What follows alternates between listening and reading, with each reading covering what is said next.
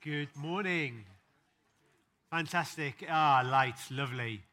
Well, good morning, and let me add my welcome to you, particularly if you're a visitor, you're not normally with us on a Sunday morning. It's great to have you. My name's Steve. It's my privilege to share the message this morning, and I want to tell you something about myself, okay? It's a very important fact. It might be a revelation for some people. I'm not really that into DIY. Okay, I'm not really, the church handyman. If you want weights lifting and gravel moving, Karis is your lady, obviously, as she shared this morning. But, that's not really me. I don't sit at home flicking through the Screwfix catalogue or spend my Saturday afternoons wandering around B&Q. I'm not the person that people go to when they have a shelf to be put up. I think I'm probably more the kind of person people go to when they have a dissertation to read. In fact, I would go so far as to say, and I did have a couple of years as a student worker, but I think I probably have read more dissertations in my time than I have put up shelves.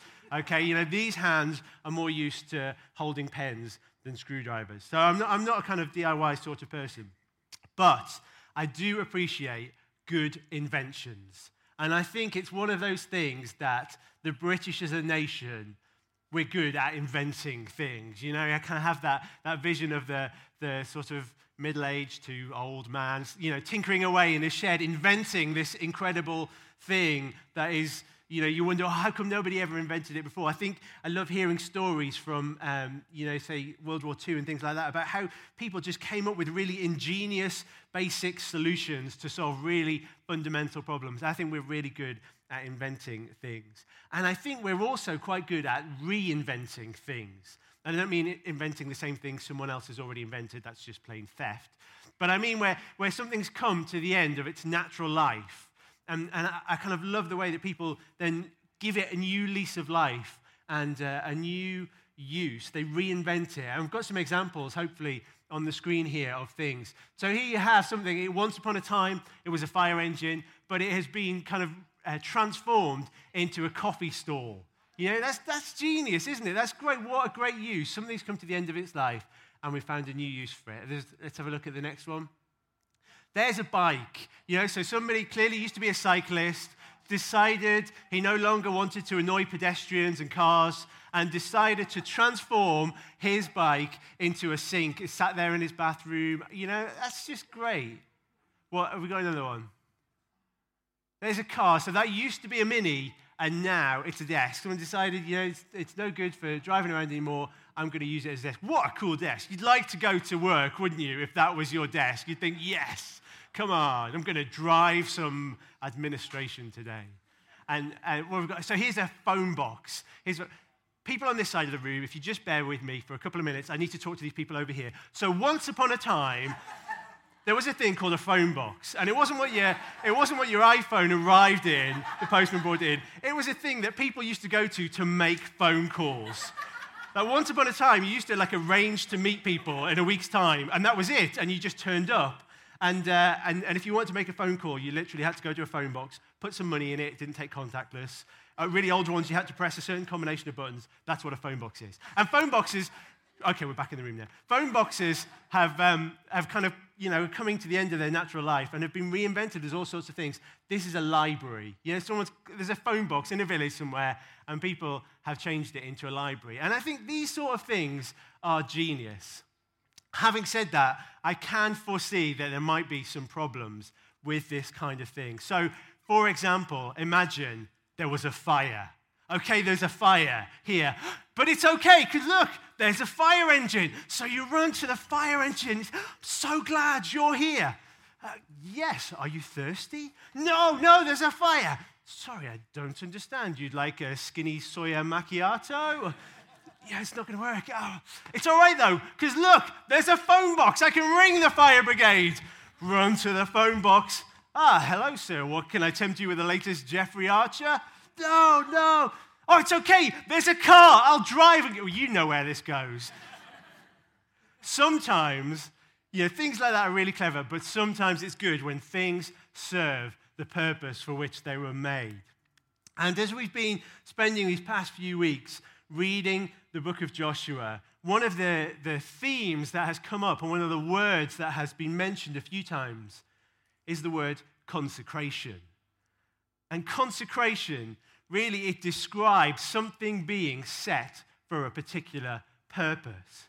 In our example this morning, it would be fire engines being set apart to put out fires, phone boxes being there for people to make phone calls. Consecration describes this process. And for the people of Israel that we've been reading about, it's about them being connected with God, about being directed by God, about relying on Him. They have set themselves apart for God. And as a result, we've seen, incredible crossing the River Jordan miraculously, entering into the promised land, taking the land of Jericho.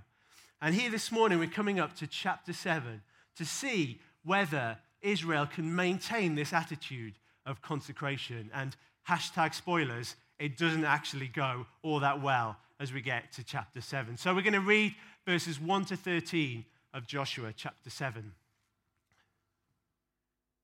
It says, "But the people of Israel broke faith in regard to the devoted things. For Achan, the son of Carmi, son of Zabdi, son of Zerah, of the tribe of Judah, took some of the devoted things. And the anger of the Lord burned against the people of Israel.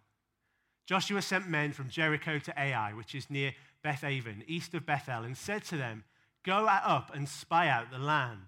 And the men went up and spied out Ai. And they returned to Joshua and said to him, 'Do not have all the people go up, but let about 2,000 or 3,000 men go up and attack Ai. Do not make the whole people toil up there, for they are few.' So about 3,000 men went up there from the people, and they fled before the men of Ai. And the men of Ai killed about 36 of their men and chased them before the gate as far as Shebarim and struck them at the descent. And the hearts of the people melted and became as water.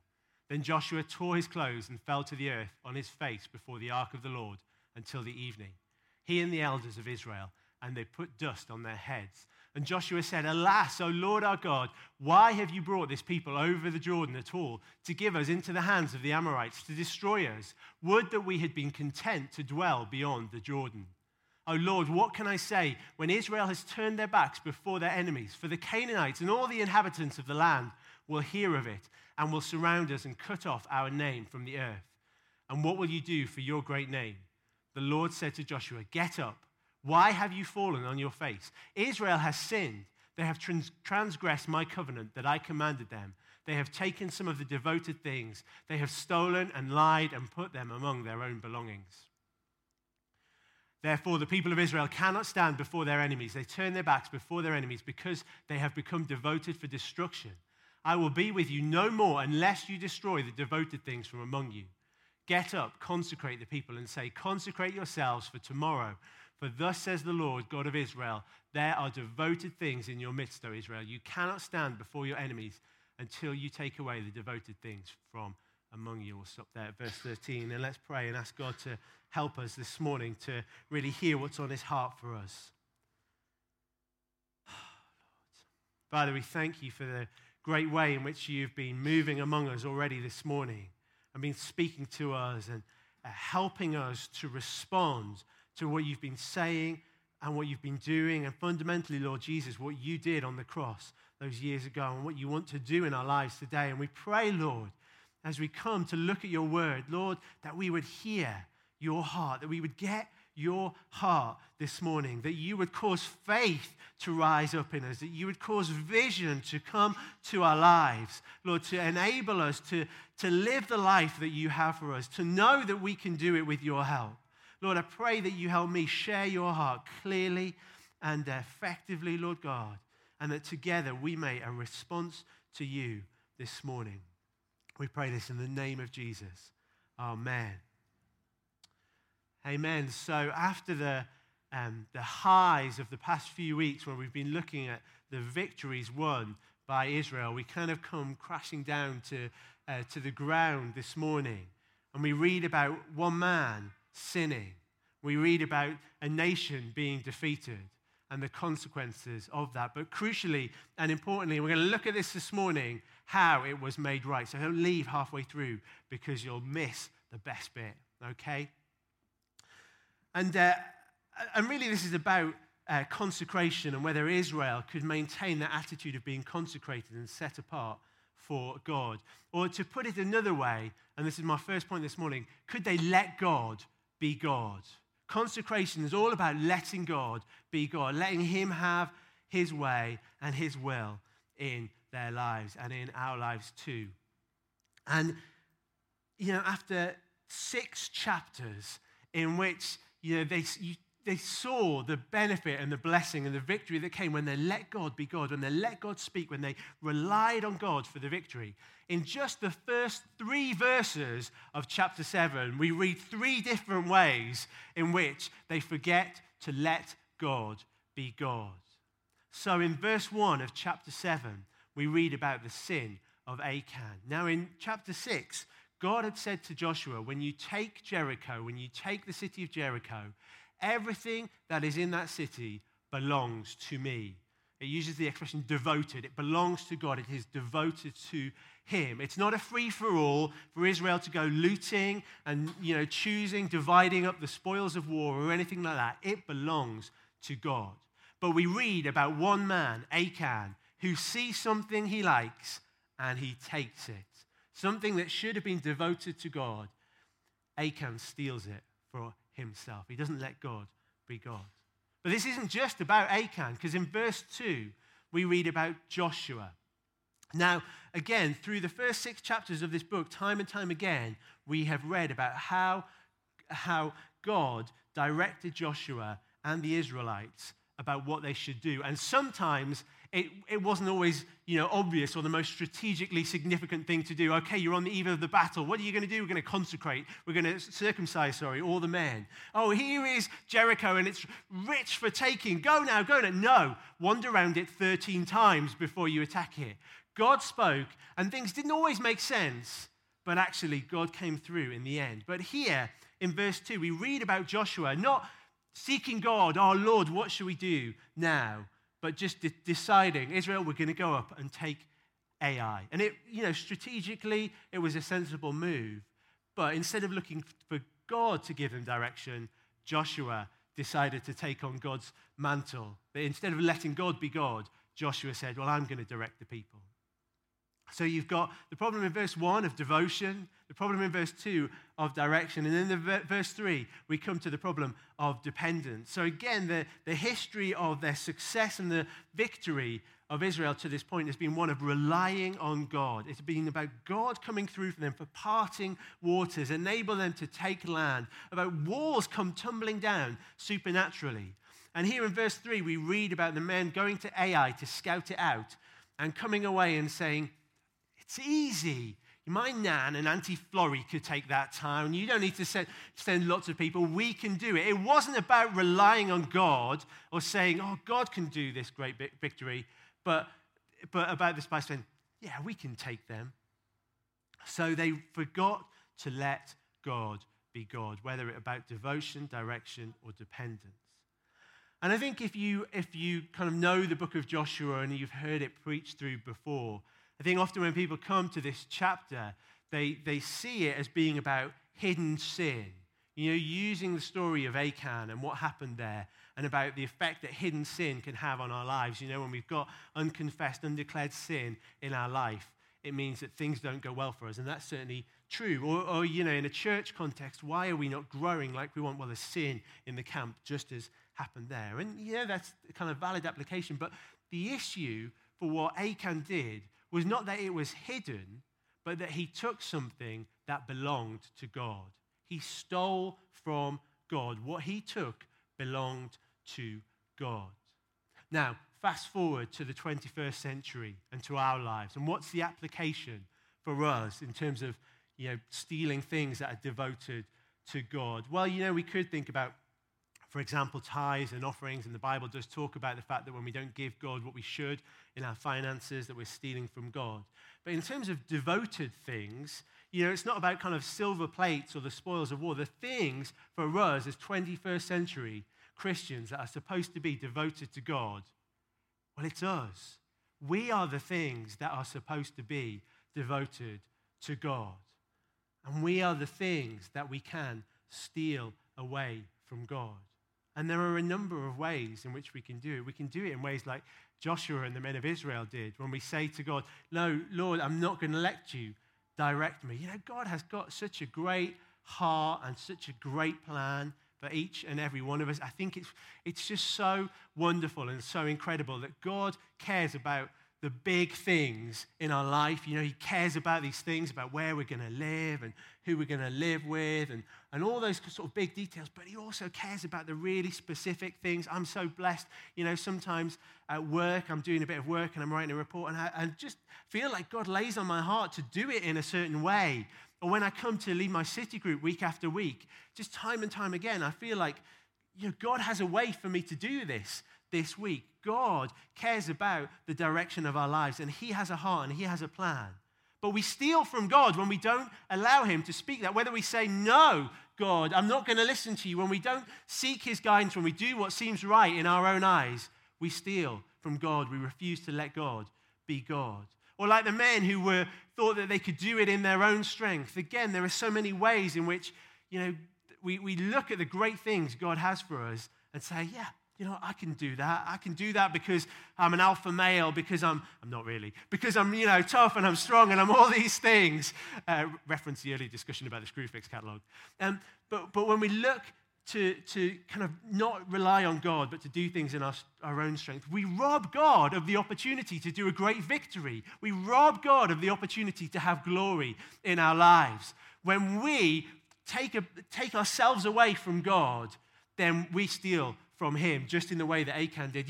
There are so many ways in which we can do that. When we sit, in church with our arms folded, and we say, God can't do that. Maybe that's true for them, but it's not true for me. We steal from God. The history of the Bible, the history of the church is full of the lives of ordinary people that God has done great things for, great things in. God does great things through. So why not us? What, are we too ordinary? Are we not ordinary enough? What is the problem? When we take a step back and we say, God can't, then we steal ourselves away and we rob God of the opportunity to do a great victory in our lives, to get the glory through the transformation that he brings in our lives. I think that there are so many things that are exciting about following God, about being a disciple of Jesus and being a believer. But for me, one of the exciting things is you never stop growing. You never stop changing. You never stop learning. And I can appreciate for some people this might be a frustration, but you never get to a point as a Christian where you think, yeah, do you know what? I think I know everything I need to know now. I think I've cracked this holiness thing. I can put my feet up now and just wait for the Lord to come again. We're always more of God. The more of God that you come to understand, you realize there is more of God to know. The more that God does in your life, you realize there is so much more I need you to do, Lord. It is, like when you climb a mountain. Okay, I've never climbed a mountain. I've been up some big hills, but I hear when you climb a mountain and you think, oh, I've nearly reached the summit.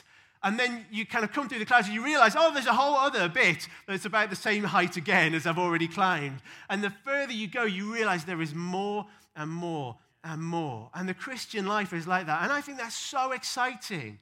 Always learning, always growing, always seeing God do more and more in our lives. Because God is able. Because God is able and God wants to. And I thought it was a great encouragement from Jen this morning about God's heart. God is willing. God is able to do that. And I think it's interesting, the timing of chapter 7 of Joshua and how it comes after these incredible victories that we've been talking about and reading about the past few weeks, and about how they've experienced the blessing and the victory that comes when you let God be God. And I wonder whether there's an element of, we crossed the Jordan, and we've entered the promised land, and we've taken Jericho, and we're done now.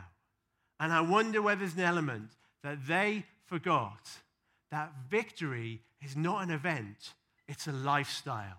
It's not about a one-off thing that we look for God's help in this, and then we just get on with normal life. Victory is something God brings to our life every day. Ben's already reminded us that a year ago to this day, Paul and Anna stood at this bit in the front of church and they made their commitments to one another.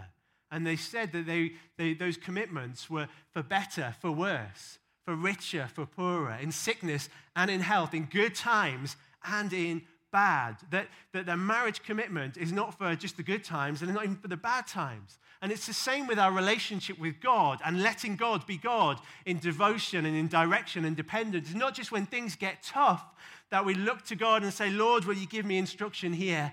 Lord, I can't do this. Will you come through? Oh, things are really tough. I better spend more time praying and seeking God. It's a lifestyle. It's a right response to God, to seek God for his direction, to rely on him in all circumstances. A few years ago when I was applying for a job and I needed to get a job, and I spent quite a lot of time seeking God and praying for his provision and kind of guidance about, what job should I apply for and things like that. And praise God, God really came through and got me a job. But I sort of learned something in that process, and I resolved, I'm not going to wait until I'm next in a situation where I need a job to kind of go through this. And from that point, and I think I said this before, like every day when I was walking to work, I was praying for God's provision for my job. But all that time that I'm in a job, I'm relying on God and I'm seeking God's direction and his help and kind of worshiping him in that. Does that make sense? So I'm not waiting for that point of obvious need. I recognize I need God to help me all that time. Even when it's not like I'm unemployed, but I need God's provision to do my job. I need God to continue to release his provision in my life. And God's been so gracious, in that job and kind of promotion and resources and favor with people and all those sorts of things. But the point is, victory is not an event. It's not, for a one-off time where we need God to come through. It's a lifestyle. It's about how we live. And I wonder whether, things unfolded as they did in chapter 7 when they forgot that, when they thought they didn't need to keep on fighting anymore. So Israel forgot to let God be God. That was the problem. And there were consequences for that. And this is the second thing I want to talk about. Forget to fail. Forget to fail. When you forget to let God be God, you fail. Now, there is an obvious failure that we read about. Now, again, I don't know much about armies and going into battle. It's not my specialist subject. But I imagine that two important rules when you go out to engage the enemy are don't get killed and don't run away. I kind of think in the theater of war that they're important principles. And there's some immediate things that we see as a consequence of Israel forgetting to let God be God. 36 men lost their lives and Israel had to run away and to flee.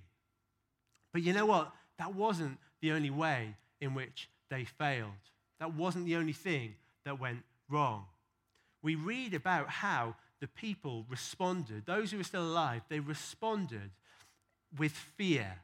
And it says in Joshua chapter 7, it says their hearts melted. Their hearts melted. And that expression, for the people with good memories among you, that expression, we've already met it a couple of times so far in the book of Joshua. But in those times, it's applied to the enemies of Israel. It's applied to those in the face of God coming with his people, their hearts melt in fear. Now, isn't this interesting that suddenly Israel stopped trusting in God, they start behaving like everyone else, and they experience what everyone else experiences. Their hearts melt away. They become anxious. They become fearful. When they're not experiencing God with them, they experience what everyone else experiences. When they choose an ordinary life, they get ordinary results. And even Joshua, is not immune to this. So Joshua's response, he says to God, why did we even cross the Jordan? Why were we not content to remain on the other side of the Jordan? And again, if you have kind of know your Bible at all and you know the Old Testament up to this point, that might sound a bit familiar. And it's because that was exactly the attitude of the Israelites that Moses led out of Egypt, the faithless, godless people of Israel who had to spend 40 years wandering around in the desert. And they said, were there not enough graves in Egypt that you had to bring us out to this point? And here is Joshua saying, oh, things have gone wrong. Oh, I wish, Lord, that you hadn't done that incredible, miraculous victory, bringing us through the Jordan. Oh, I wish you hadn't enabled us to take such amazing ground and to take I wish you hadn't caused the walls of Jericho to crumble, because now we're in this difficult position. Suddenly, Joshua, who's supposed to be leading the new generation full of hope and promise, the new generation that's replaced the old one who had that attitude of, God can't do this and we're all going to fail. And Joshua is supposed to be leading the people out in hope and with, a new promise. And suddenly he is behaving just like they behaved because they forget to let God be God. And that whole thing about generations is really important here. If we had read on in Joshua chapter 7, you read that about how the sin is uncovered and the consequences for Achan are that he dies. He has to die. It's capital punishment. And when you read that, it can seem a bit harsh, but you have to understand here that there is something generational. That old generation who were faithless, who couldn't trust God, God said, I cannot start something new with these people. As before I bring the people into the promised land to make it their home, to establish them as a people in this land, this generation, this faithless, godless generation has to die out because I need to build with people of faith who are going to trust me. There is a generational thing. So here, right at the start of chapter 7, now they're in the promised land, when this kind of faithlessness, when this old attitude starts rearing its head, God has to deal with it. Because we can't, if you multiply a problem, then you just get more of the problem. If you photocopy something which has got a load of typos in, all the copies have got a load of typos. And God was trying to build something generationally here. So right at the start, God's people needed to be right. They needed to be a people who were consecrated to God. And, probably most people who are a parent here can understand how this works. Most of us who are parents can see something in our children, in the way that they speak or the way that they behave sometimes, and think, oh, that's not good. Oh, hang about. I do that, don't I? Or probably what we actually see is my husband or wife does that, don't they? Because it's easier to spot, the faults of other people than our own. But we understand, don't we, that kind of what's going on in our life has an effect on those around us. Yeah, what's going on in me has an effect on people. It has an effect on my family, how I'm doing with God.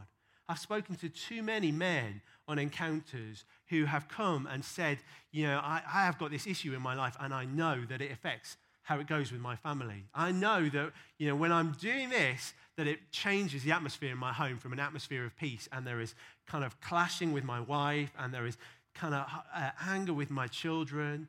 Not because of anything being out in the open, but the spiritual dynamic, the spiritual effect of sin, of refusing to let God be God, changes how it is with those around us. We know that, but, I know that when I'm doing, really on top of my game with God and really sharp, that actually there is a greater blessing for the people in my city group, that I pray for them more and I have more faith and more vision for them. And also I know, there's been times where my pastor says to me, oh, do you know what, Steve? I've been praying for you all this week. And I can look back and think, yeah, I know. I felt the effect of it, because what is going on in us has a bigger impact than just our life. That's writ large through Joshua chapter 7. I know that. I see that at work even. There's not a kind of a spiritual relationship, a spiritual authority relationship, but I know how I'm doing with God affects how I'm able to support and help the people around me and to work with them. What's going on in me affects what goes on in other people. There is this kind of generational bigger picture. So the consequences are bigger than just 36 lives lost. But we're not going to stop there. We're not going to stop there, because there is hope. There is a response that can be made. And so the third point, the third thing that I want to say is about being right for the fight, because God helps Israel to put it right. And the starting point is Joshua. He has a right heart response. So he recognizes Not only does kind of individual sin and how we are with God and how well we're connected with God, not only does that affect my life, but it affects other people. And actually, God, it affects you. And so he says to God, if we die out, if we become an object of scorn and of shame in the land, well, what does that say about you, God? What are people going to say about you? And so there is this motivation about God and his glory. And sort of thinking about the people, one of the reasons why I want to do the right thing, one of the reasons why I want to pursue God and to get into God and be devoted to him and look to him is because it's the right thing to do. The Bible says that our motivation to live holy lives is because God is holy. But do you know what? There is that extra blessing that comes to other people is a significant kind of motivation and help to appreciate it. But for Joshua, he realizes out of a heart response, well, Lord, this is about your name and your glory in the land. And then there is also a kind of right response in terms of action. So Joshua and the people, they tear their clothes, they get on their knees, they put dust on them, and it's a real indication of, Lord, we're sorry, we are repentant, and we are dismayed at what has happened. And God says to them, I don't want your sacrifice, I want your obedience. Don't come and do all of this while there is still this ticking time bomb of sin undealt with. And there is obviously a time to get on our knees and to pray and to seek God and to fast. But when we know about sin, when it's live, then we need to deal with it. Otherwise, we're just, we're like the kind of the teenage boy who goes and spends the afternoon playing football, but then rather than having a shower, just gets like a can of Lynx antiperspirant and just tries to cover himself in this to block out the smell, to try and just kind of compensate. Have a shower. Or if you've ever had a slow puncture on your car, and it means that every couple of days you need to put fresh air in your car, what we should do? We should get a new tire rather than just try and compensate for the fact that there's a dirty, great hole in this existing one. And God says, don't just pump air into a leaking tire. Don't just try and cover up the bad smell. Do something about the problem. Do something about the fact that someone has taken something devoted to me, this ticking time bomb of sin that's going to go off. You need to deal with it. And that there are all sorts of ways in which we can try to do something to compensate for something wrong. And what we need to do is to fix it. So, we can kind of put lots of money in the offering and be really generous, but to do it to compensate for the fact that we're stealing from our employer. Or that we can be really, such a people person and really gregarious, but we can do it because we're holding unforgiveness about one person. God says, this is great, but you need to put right the issue that is wrong. So there is a right response to be made.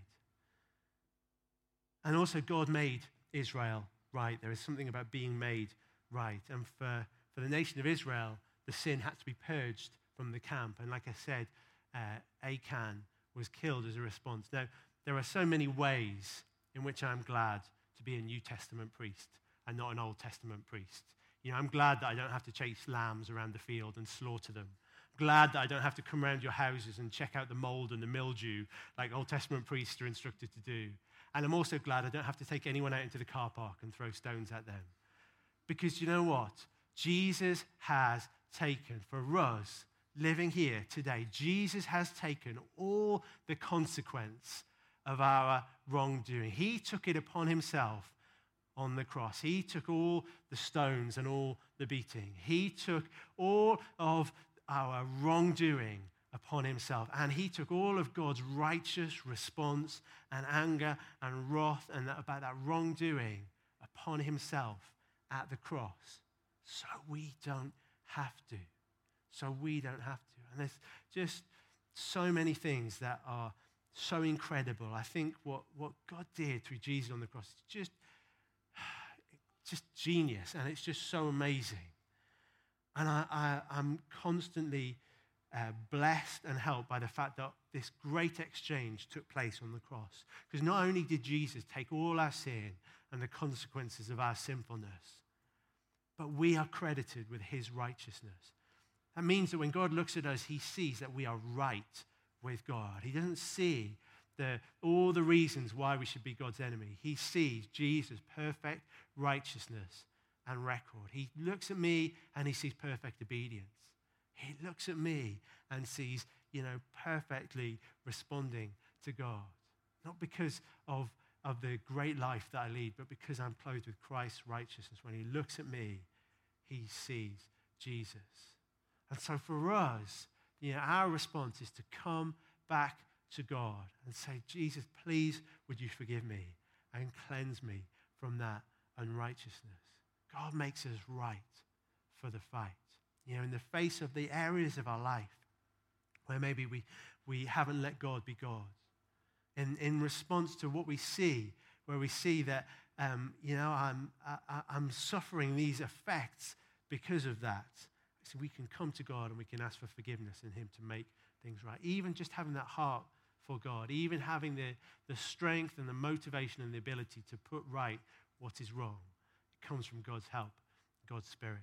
So I want to invite us, just as we kind of come to the end of this time, to respond to that. I want to invite us to stand.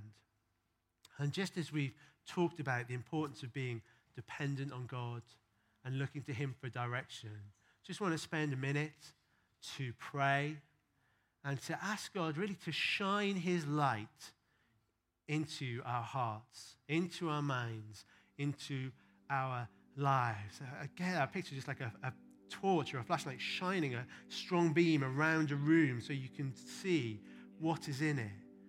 God wants to shine his light into our lives to show us, what is there in there that needs removing from our life? What needs putting right? What are the areas in our life where we are not letting God be God, whether in our devotion, whether in our direction, whether in our dependence? Lord, would you shine your light into our lives? Lord, would you highlight, be they seemingly small or be they big, obvious things, would you highlight to us, Lord, what it is?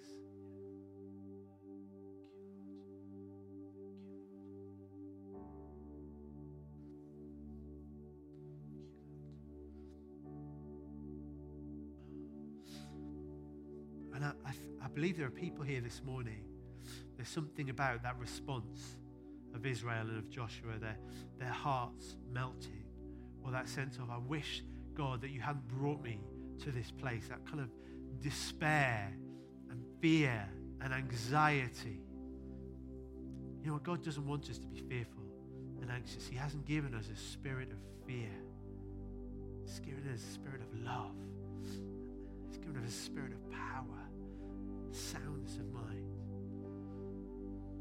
And I believe that if you can identify with that, and as God shines the light on your life, if you are able to repent, to say sorry to God, please take this away from my life, that he will not only cleanse us from that, but change our thinking, to change our attitude. Lord, I want to pray that you help us to make that response this morning in the name of Jesus. In Jesus' name. In Jesus' name. I also believe there are people just struck about that thing, about how Joshua and the people seem to be going back to where the nation were 40 years ago. And I think there's something about kind of going round in circles, of kind of thinking, yes, I've broken through, and then finding ourselves back in the place we used to be. You know what? We're not the same person that we used to be. I believe there is a confession to make this morning. And it's this confession, I'm done with the desert. You know, we've been through times where God has taught us things, where God has done things, where God has taken things away from our life, where God has added things to our life. And I think there is a confession to say, I'm done with the desert. What God has done in my life, I'm going to move on. I'm in this point and I'm going forward now. I'm not going back. Do you think you can say that with me? I'm done with the desert. So we say it again, I'm done with the desert. Yeah, I'm not going back to the things that God has already delivered me from. I'm not going back to the things that God has set me free from. I'm not going to have to relearn the things that God has taught me, because I am looking forward, because of God's grace, because of God's help, because I'm not that person I used to be. I am this person here who God is at work in and bringing glory upon glory to his name. Thank you, Lord. I also want to put a confession to make about the power of the blood of Jesus. You know, on Friday night, we had a great time of going through this series on Joshua and making declarations and confessions about what we've talked about and what we've looked at. And you know, it is really powerful. It's not about magic words, but when God has said something to us, when we've received it in our hearts and we've understood it in our minds, when we speak it out, it is like the first step on seeing that worked out in our lives. It is a confession of faith that God has started something. This is the conviction that has gripped my heart, and I'm going to speak it out because that is powerful. And so let me read this for you. This is the summary of 3 verses in the Bible that speak about the power of the blood of Jesus. And I said, by the blood of Jesus, I have been bought for God and his church, and I overcome. Yeah, expresses the fact that I belong to God, that I need to let God be God. I have a new master. And because of that blood that bought me, because of that blood that has made right my sin, because of that blood that cleanses me and buys me out of the old and brings me into the new, I overcome. Can we say that together? By the blood of Jesus, I have been bought for God and his church, and I overcome. Yeah, Lord Jesus, we thank you for the truth of that word. And I pray this morning, Lord God, that you set people free from any lie that is in opposition to that any lie that says that I can't and I won't and I shouldn't. Lord, any lie of the enemy that would stop us expressing the full truth and letting you be you in our lives. Any lie that makes us hold back, any lie that crosses our arms in the face of the powerful revelation of who I can be in Christ Jesus. Any lie that is contrary to the fact that says that God is able to do, anything he wants. Nothing is impossible for God, and everything is possible for the person who believes in him. Lord, we want to pray for freedom, we want to pray for life, and we want to pray for victory in us as individuals and us as a church, in the name of Jesus. Amen. Amen. Just quickly to kind of off the back of that, felt that there's someone here who very much feels like they're stuck in a maze. Steve used that idea of going around in circles again and again, and I saw a picture in my spirit of a maze and someone stuck in it, and every time you went around the corner, you thought this was going to be this is the solution, but actually just ended up in the same place again, another dead end, and you're very much running out of energy for just keeping going. And one of the things about the grace of God is, Pastor Clive used to describe it like a helicopter from above. It's the help you need that just comes from above and lifts you right out of the situation when you can't just move anywhere else. And that's available this morning. So if I specifically really felt that maze was important, it's a lostness, a sense that there's another dead end coming up. If you feel like that, I'd really encourage you, this is an opportunity and this is the moment the Holy Spirit has for you to respond. So come, get prayer. God will, by his grace, come down from above and just lift you out of what you've been stuck in.